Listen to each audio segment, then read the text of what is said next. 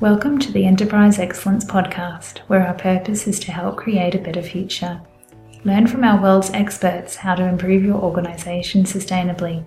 Learn how to achieve and sustain an excellence journey for yourself, others, and the planet. And I'm your host, Brad Jevons, coming to you from Brisbane, Australia. We are proudly brought to you in association with SA Partners, a world-leading business transformation consultancy. SA Partners are a truly purposeful company focused on helping organisations achieve sustainable improvement for themselves, others, and the planet. Welcome to episode 43 of the Enterprise Excellence Podcast. It is such a pleasure to have Dr. Gwendolyn Gelsworth back on the show with us today. Gwendolyn is a leading researcher, author, and coach on workplace visuality. Gwendolyn shared her backstory and knowledge on how to achieve excellence with frontline teams deploying visual workplaces in episode 18. Today, we are going to explore her work on visual leadership. Let's get into the episode. Gwendolyn, thank you so much for joining us again. It's such a pleasure. Entirely my pleasure. Thank you. I'm honored to be speaking with you again. Gwendolyn, I gained so much from the first episode, and I'm just so, amazed and so pleased to have you back on. Gwendolyn, can we start with a great leader that you've known in the past? Like, who has been a great leader that you've come across in the past, and what made them great? Yes, several come to mind. The first one jumps right out is Joe Case, who was the head of Freudenberg NOK during very tumultuous times, just when JIT Lean was being put into place. He was a big man, big and burly, and he had a lot of voice. And you listened when he spoke. But he was also a gentle giant. Yes, Joe Case would be the first person. And though I didn't meet him, similarly, Winston Churchill would be the second. But yes. I've read so many of his books that I feel as though we know each other really well. Yeah, I could imagine. So Joe Case was a really big, powerful man, but he had this real soft, amazing approach about him too. I wouldn't characterize it quite like that. He had moments when he could be personal, present, polite. I didn't mean to give you 3 Ps. And moments when he could not be brooked, when he was the volcano and he was pouring out on you, and you listened carefully. He was agile from that point of view. He could do both. Most of it by choice. Some of it were moments that he didn't pick, that simply came that way. But he was an amazing leader at a time when the plants, and I'm sorry, I'm not prepared to tell you whether it was 40 plants or 400, but NOK supplied small machined parts in one of its division, and that's the one I knew in Cleveland, Georgia. And they had a really smart visual production floor that was there before I arrived. I was amazed at the cleverness of it and the way they got their production to work. But Joe required that of all of his plants. And the feel is that if he said, go over that cliff, he would go first and you would follow him without hesitation, because it would be an important next step. Yeah. So it really sounds like the workplace had that faith and trust in him, but he had also a strong balance of strength and power when he needed it, but also collaboration, engagement, personal approach. You didn't have a choice but to be collaborative and get on board, but you wanted it mostly. And I don't like the rubric. I don't like the label of passion, because for me, passion is almost out of control. But it's more the kind of the breathing of a dragon when he's not spitting flame. You felt his capacity. You felt his capability. And he proved it to you again and again. He was a brilliant leader.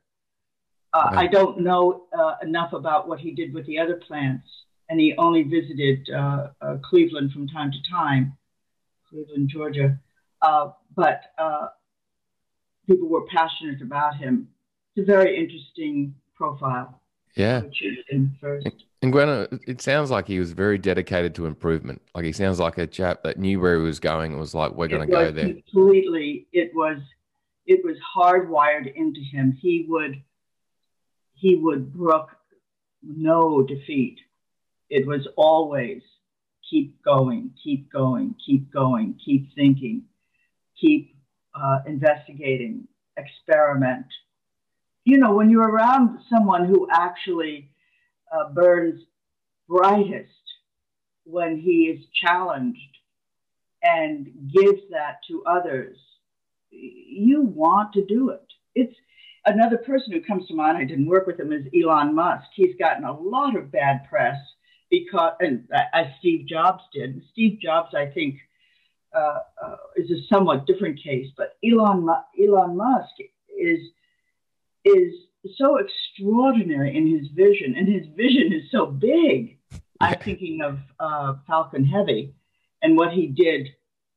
Just the fact that he required those engines to be recyclable, that you had to use them again, is such a requirement that would just break your brain to imagine it. But that was the only way that he could make it cost effective to start creating traffic to the moon, is use it as an airplane, not as a disposable. Yeah. So, you know, when the plane drops you off in San Francisco, New York, or Paris, it comes back. So you can use it again. Yeah. That's the business model.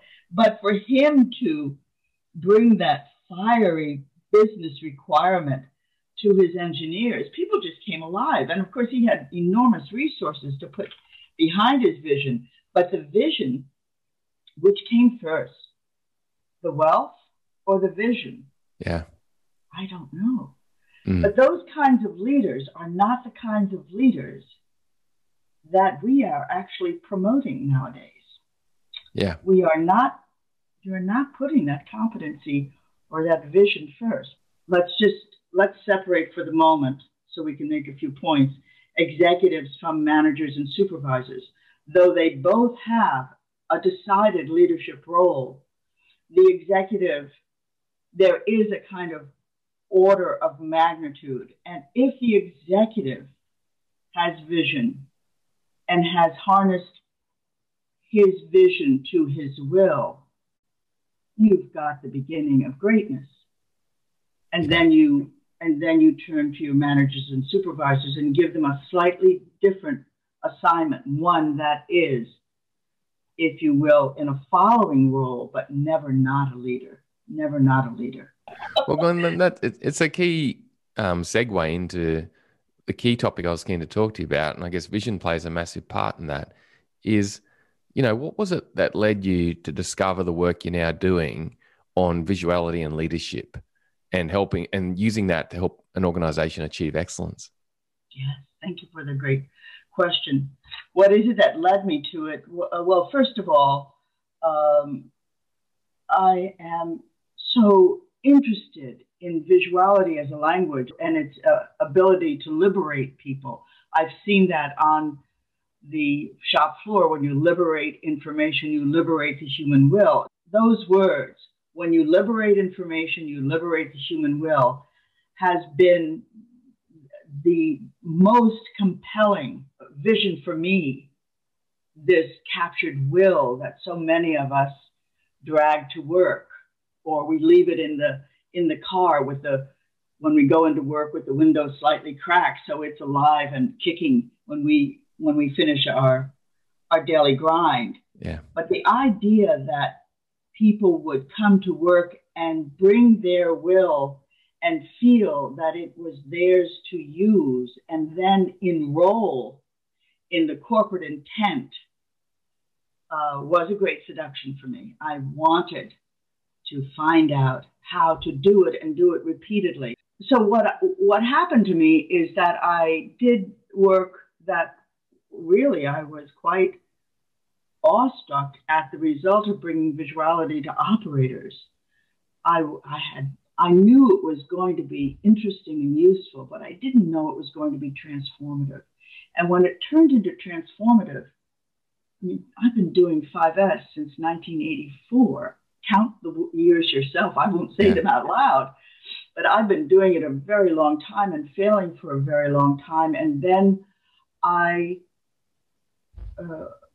hit upon this thing about listening to the angry, sweaty American men and women who didn't want to do 5S and listening to their pain and their will, and developing this element called I-driven. And it opened everything because I had the entire resource of the person and of their internal resource became available to a pathway that I could design. And so we did that with operators.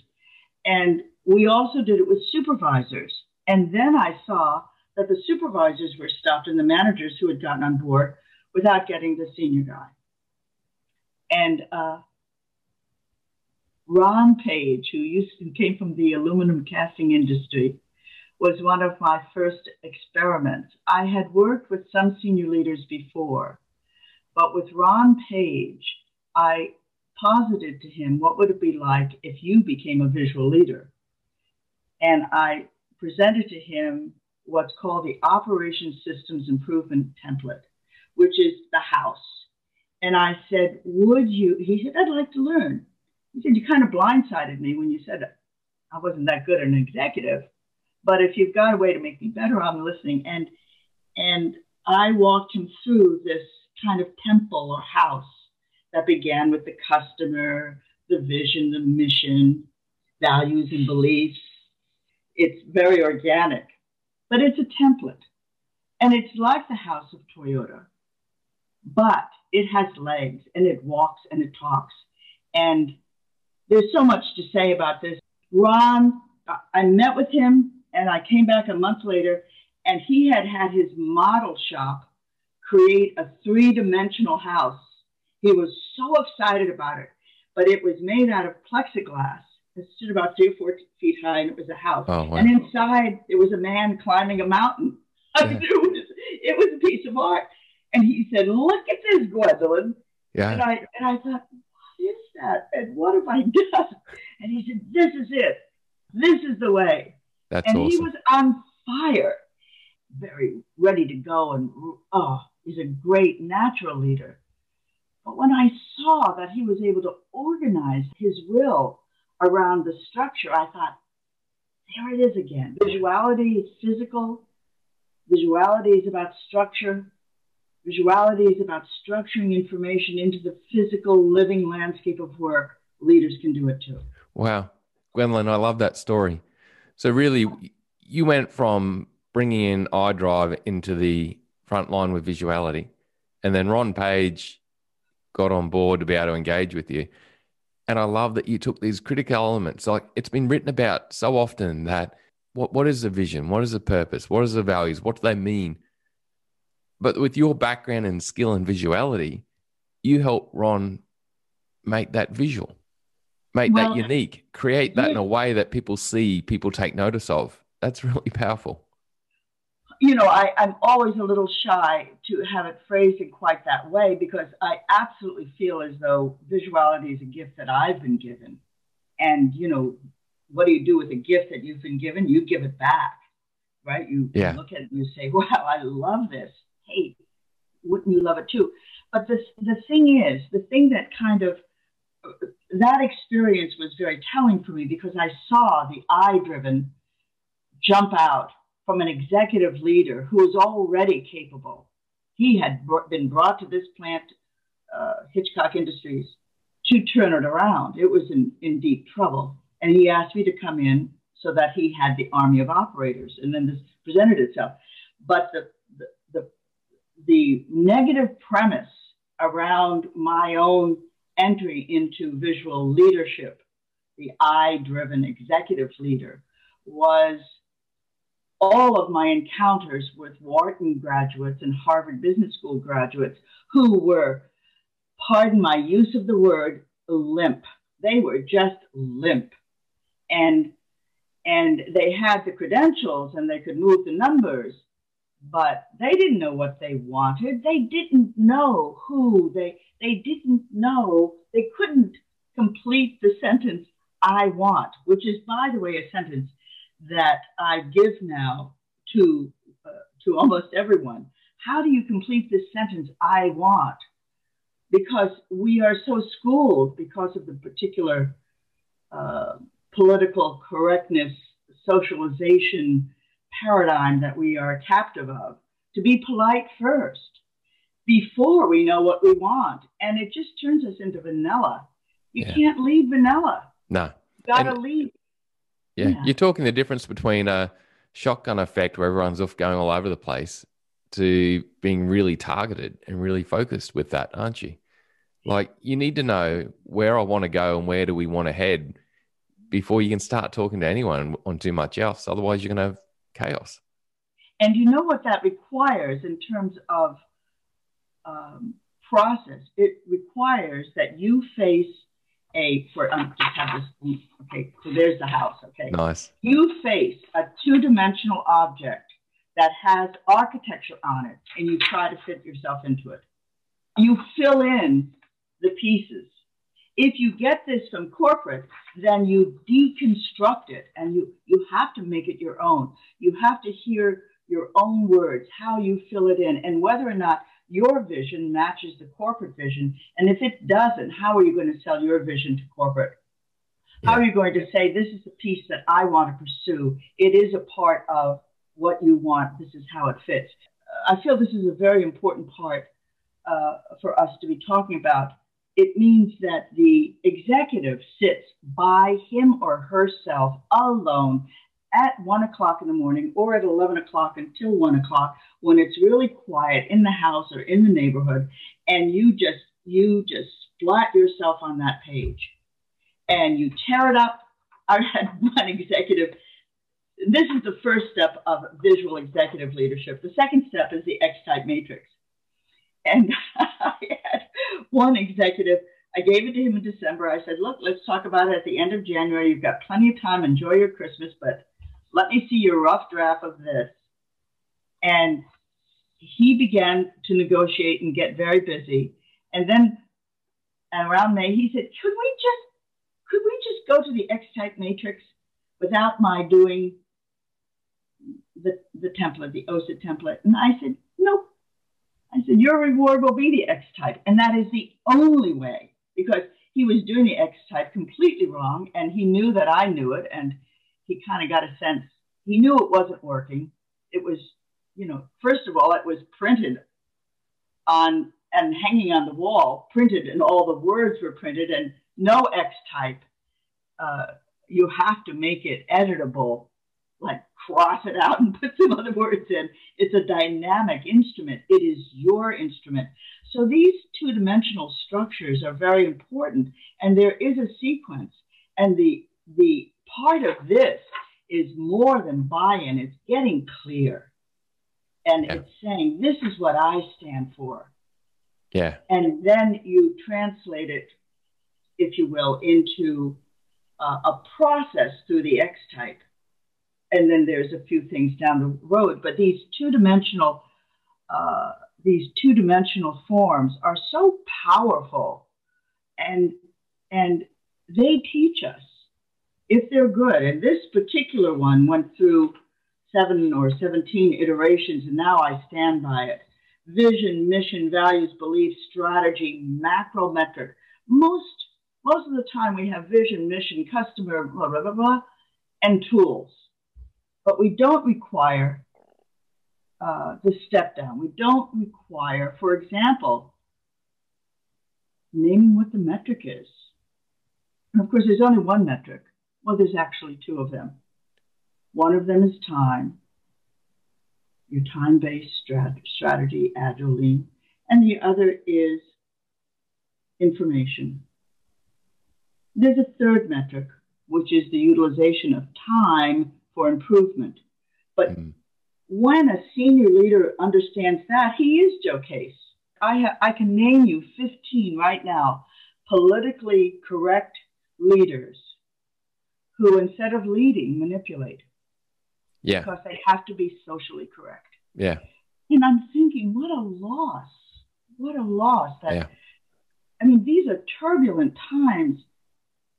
No one is politically correct. Everyone is their own form of insanity. And we're asking leaders who are living in these forces to somehow neutralize themselves, their passion, their identity. Then what do they have to help the organization with? They're going to be managers. Yeah. Managers. Yeah. From the Latin manus and habere, which means to handle. And as it came down through the French and the Italian, it means to train horses. Yeah. I think that's really. Have I told you that before? No, Gwendolyn, that's a classic. I need to look that up and understand that more. But yeah, it's so true, isn't it? It came into English, meaning to train horses, and then was adopted by the business school because somebody didn't know. Yeah, there wasn't a word. Let's take the one from training horses. But it's so true, Gwendolyn, from what I see, is that if a leader hasn't taken that time to be I-driven and create that template that you've told us about, they're either having to micromanage and drag people around, or you also can get laissez-faire, where everyone's just off doing their own thing and the whole thing's just chaos. Yes. The whole thing is vanilla.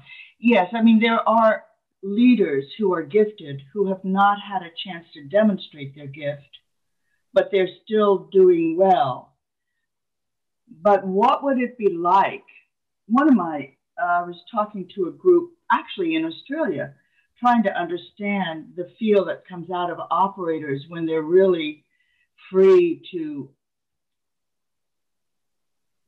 understand through pretty much engineering principles what's going on in their area, and then to invent and create along the structure of learning. They're learning and they're doing, they're learning and they're doing.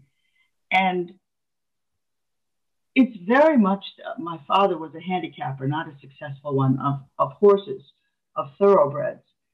And I was around them in my youth, and I used to see them run the thoroughbreds at Monmouth Park.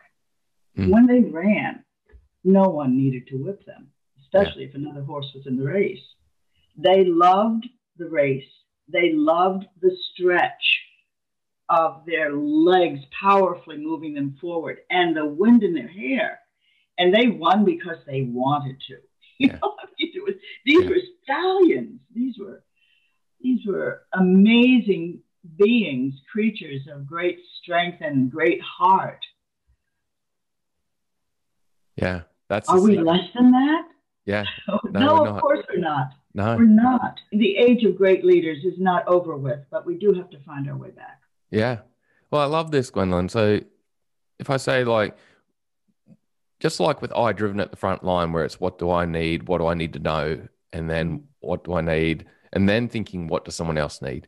It's the same with leadership, where we need to have the strength and courage to go, what do I need?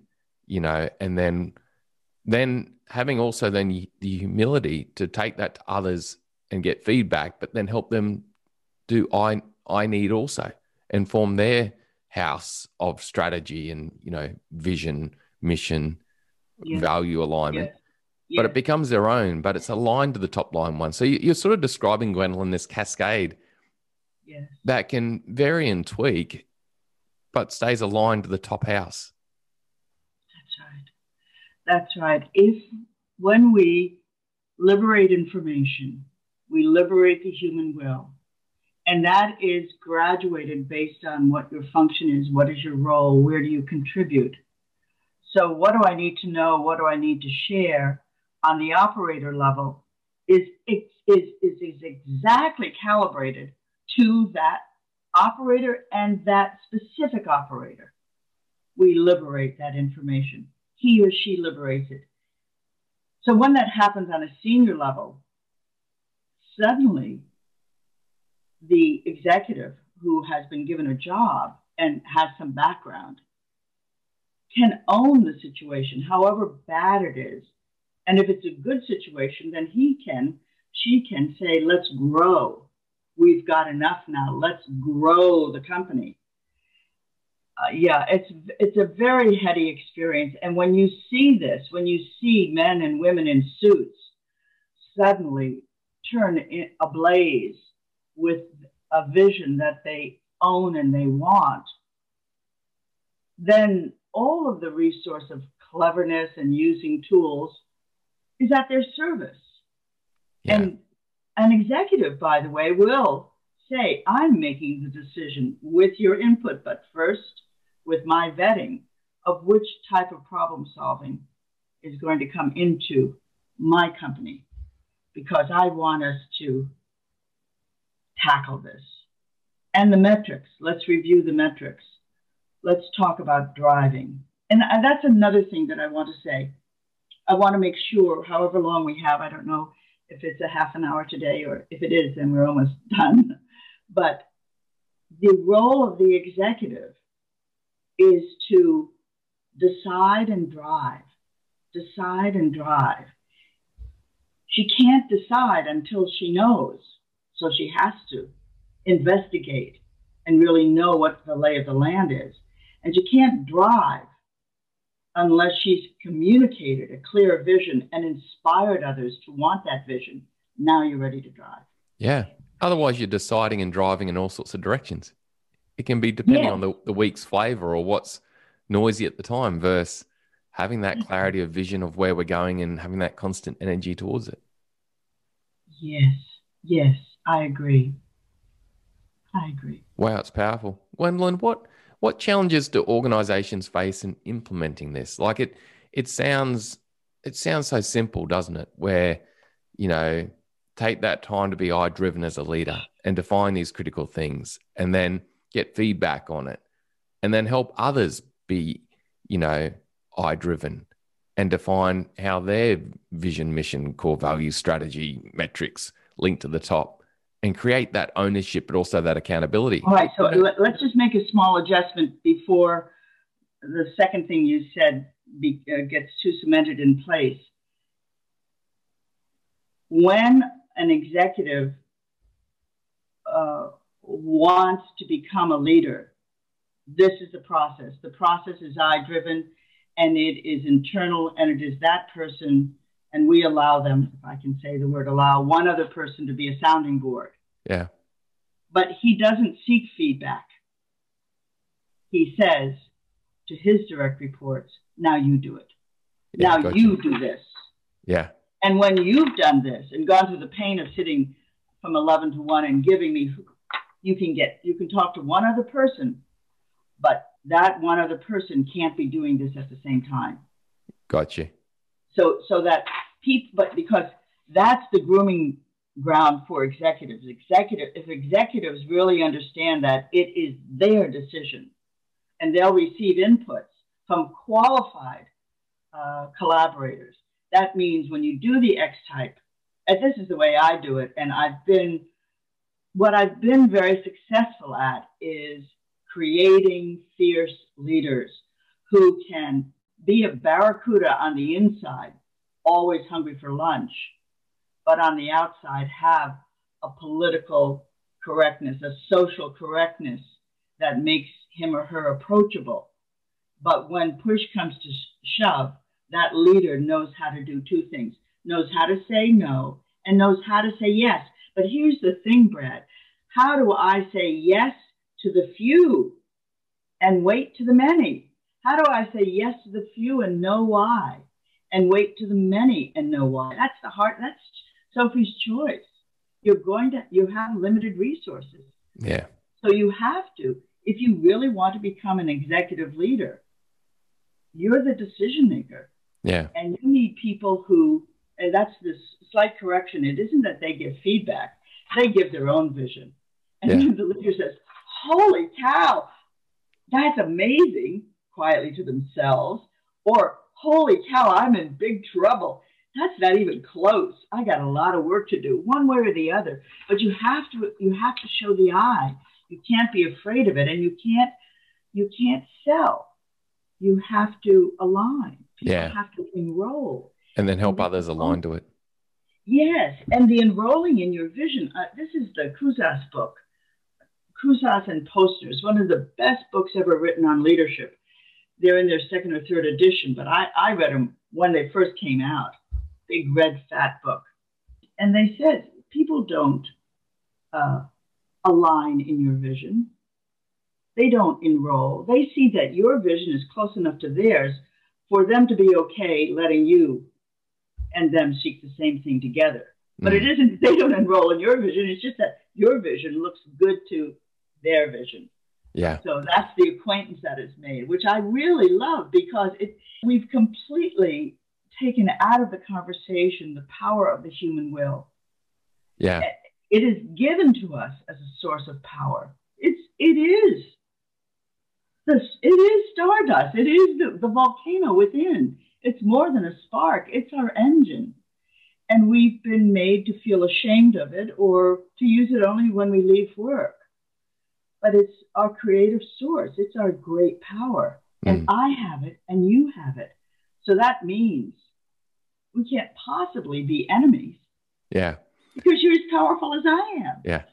You've got it too. And the great thing you're talking about, Gwendolyn, is that really through this process, you are empowering people in the way that they're looking at the vision and they feel your passion and they feel your energy as a top leader. But then they're able to form up their house, their vision, mission, and values and behaviors and everything that links to that. So you then create that passion and drive and ownership and accountability as you go down. That's right. And that conversation takes time. That conversation is the pause. Okay, you've got your house, or you have your X type. I have mine now. Let's find an alignment. The executive leader needs to give that time. And at some point, she can say, you know, I love your thinking, but you're 2 years ahead of me. This is what we need to do this year. And we're going to go in this direction. And when people feel that they've had a chance to say it and you've received it, that's what's satisfying. It doesn't have to be now. You're the leader. I want you to make the hard decisions because you're the executive.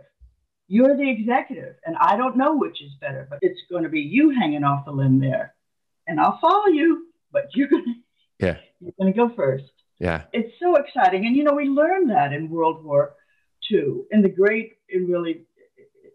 last Great War, which is a different kind of horror.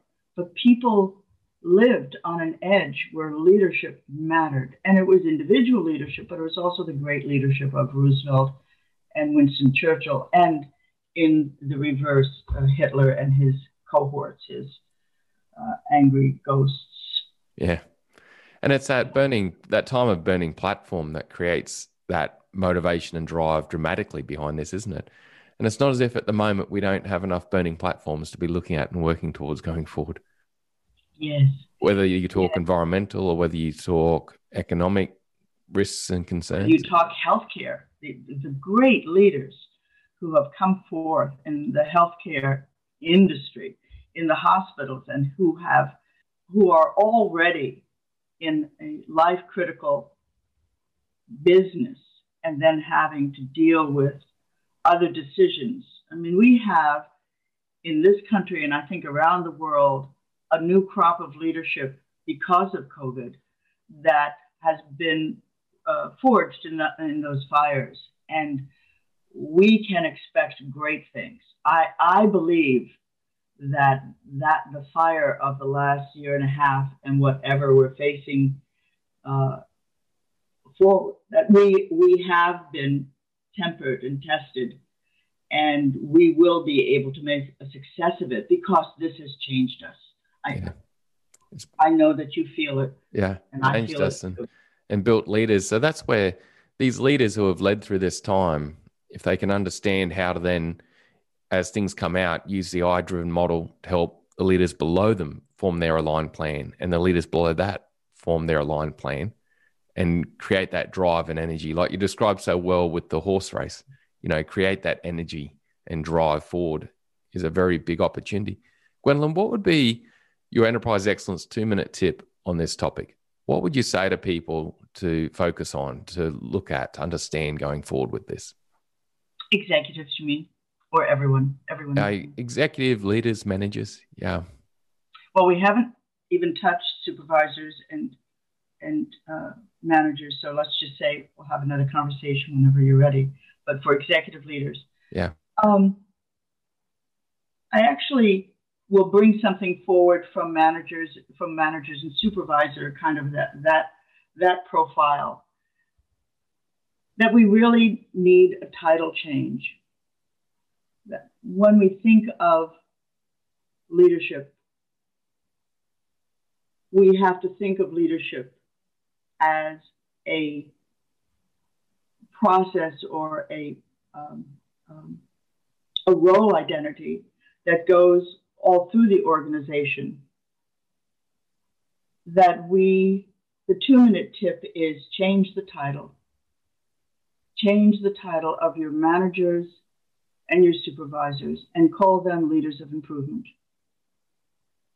Just change their titles. And I hope we have time for me to share where this idea came from, because it was a moment in my life. Please, Gwendolyn. But it's executive leaders of improvement, and then leaders of improvement, and then self-leaders. Self-leaders is on the value add level, truly self-leaders. Yeah. It's not anarchy. It is a seasoned, full, harmonious, powerful organization. It's the power in empowerment. So you want to know where that came from? Yes, please, Gwendolyn. I took my first study mission to Japan, and I was in the meeting room, boardroom of Akebono Brake, a tier 1 supplier to Toyota. This was 1985. What it was. It was 1985. Yeah. We were exploring Japan, trying to figure out what was happening. And I had a group from Dana University with Roger Hornschwager as the lead from Dana University. Great guy. And Roger, if you're out there, it's time for you to say hello to me. It's been years. We had gone through this amazing tour, a tour where we saw a woman change over 9 machines in 2 minutes and 10 seconds. Wow. But in fact, when we looked again, Roger said, no, come back, watch. She's putting the new model in place as she's making that final piece. This changeover of 9 machines took 0. It was all one touch. It was just astonishing things like that. So everybody came into this boardroom, and we knew that we didn't have the mental, emotional, and spiritual capability to understand what we just saw, and we were asked to ask questions. So my group just reverted to, like a rubber band. What's a question? Like, what just happened is the question. What the heck was that? But the question was, what's the ratio between supervisors and operators? That same old dreary question. What's the ratio? Yeah. And the plant manager, and I can see his face, he was extraordinary to look at. But I don't remember his name. I regret that. He said, we don't have supervisors. So we're speaking in a foreign language, so we'll put our heads together. Well, what other words can we use? Well, how many supervisors, how many people do you have managing your operators? And the same man said, we don't have managers. And so, hold on, and there was a huddle with the interpreter, and she said, I have no idea what to ask. I don't know what he's talking about. Better ask him what he's talking about. So she did. And so she said, sir, we don't understand. Can you help us, please? We don't know what word to use for supervisors or managers, but we're trying to figure out how this works. And he says, we don't have any supervisors or managers. The only thing we have are leaders of improvement. Yeah, that's powerful. Yeah. How, and that was 40 years ago. Yeah. You understand? Yeah. And you saw the outcome on the front line. I did. That stayed with me. And I said, someday I'm going to be able to use what I learned in those 3-4 minutes to do something that will make a contribution. And that is really, I began working with supervisors with this idea of becoming a leader of improvement. And I grouped managers with them, and then from there, worked with executives. Yeah. It was totally That's amazing. transformative for me. Yes. And I can see the powerful combination of that, Gwendolyn, because using the I need approach where you get that focus and that drive forward, and then you combine that with not managers, supervisors, but leaders of improvement, and you've got some powerful energy moving forward. Yes, and you've had an experience of that. You were just saying what happened to you in Ampol. Yeah. I wrote that down because it's an unusual name. The thing about visuality and the thing about I-driven is that it actually, the entire paradigm of visual information sharing, workplace visuality, is about shifting identity. And that is what we see in some going on since the early 1980s, when these ideas came from Japan, which was under so much pressure. They had to shift their identity because the identity that they were embracing got them into World War II and got them really smashed. So they needed to find a new identity for themselves that had dignity and power, because the Japanese people have never not been powerful. Yeah. Their first encounter with the West was powerful, but their fifth encounter with the West was devastating. But they were still so hot on the inside, as calm as they may be, and serene as they may be on the outside. If you have any Japanese friends, you know who they really are. So the shift in identity is what all of our work is about. It's the work that you're doing with Strategic Associates, the work that I'm doing in visuality. People in SURF are doing it. The people in AME are doing it. The Shingo Pride, shifting identity, because it needs to shift. And that's what's happened. What's happened to us with COVID. Yeah. You know, everything's changed. The very foundation of who we are has changed, or is in the process of changing even as we speak. So it's so exciting to be in this work. Yeah. It's so much, the money comes. Well, but what do you do with the fear? What do you do? People are afraid. Yeah. We get very strong. Well, yeah. And you need to, and like you've been saying, Gwendolyn, if we can use your visual leadership approach and build the skills to channel it towards an I need vision, and then help people form their own. I want. Take that fear. For the senior leader, it's really, I want. It's more than I need. It's truly, I want this, because it's a vision, and you have to love and want something that isn't there but can be, and that's where the great thrust forward is. You're embracing the future. It's very, very compelling. And there are many, many people who do this. If you listen to Billy Taylor, who's one of our American leaders, he is on fire about what is possible. And we say it has to happen through people. But these structures, I just want to get back to this point so you understand. It isn't the passion. It's the passion pushed into these structures that create the forged blade, the tempered steel, you know, the edge that cuts this beautiful instrument, this human who has agility and flexibility and is very, very capable. Because that fire, it burns, but it burns bright, and it tempers the metal. I want to be a part of helping people encompass that. Yeah. And I'm writing a book. It's called The Eye of the Leader, meaning I-driven, not this eye. No. The Eye of the Leader, the principles and practices of visual leadership. And there aren't any executive tracks. It's a shortcoming in our current lean model we talk about leader standard work. Oh, you're so right.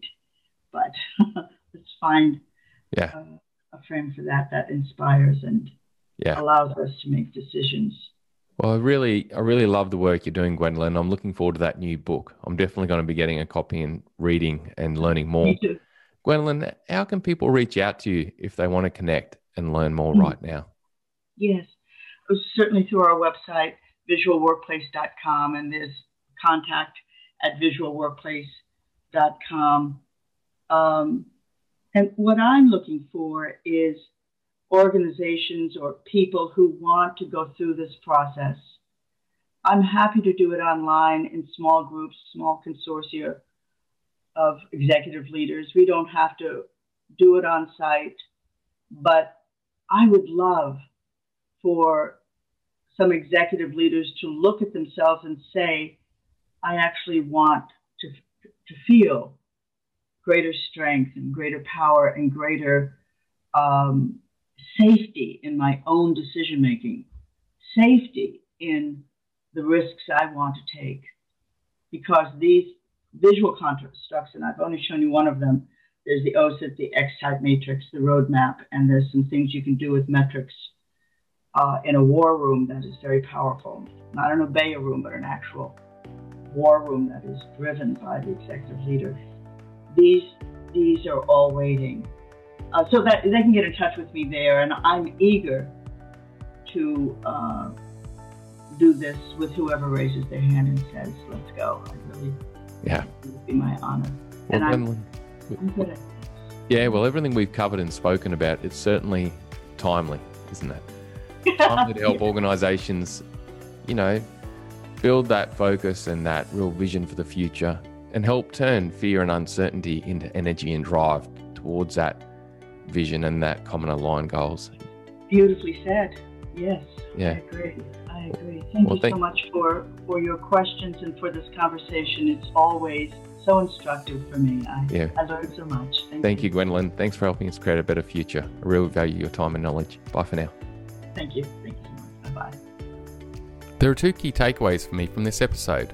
One, I want leadership approach. And secondly, helping others align their plan. The I want leadership approach to planning Gwendolyn spoke about is so powerful when combined with my second key takeaway of helping others form and develop their own aligned plan. A leader can draw on macro and micro information to define their vision, purpose, goals, and strategic focus areas. The key then is helping others form their plan aligned to this top-line plan. As the planning process cascades through the organisation, plans become more project-based and then tactic and measure-focused at the front line. Out of this approach comes an aligned, motivated organisation at all levels as everyone owns and is accountable for their part in achieving the overall plan. Thanks again for your time and amazing insights, Gwendolyn. Talk soon. Bye for now.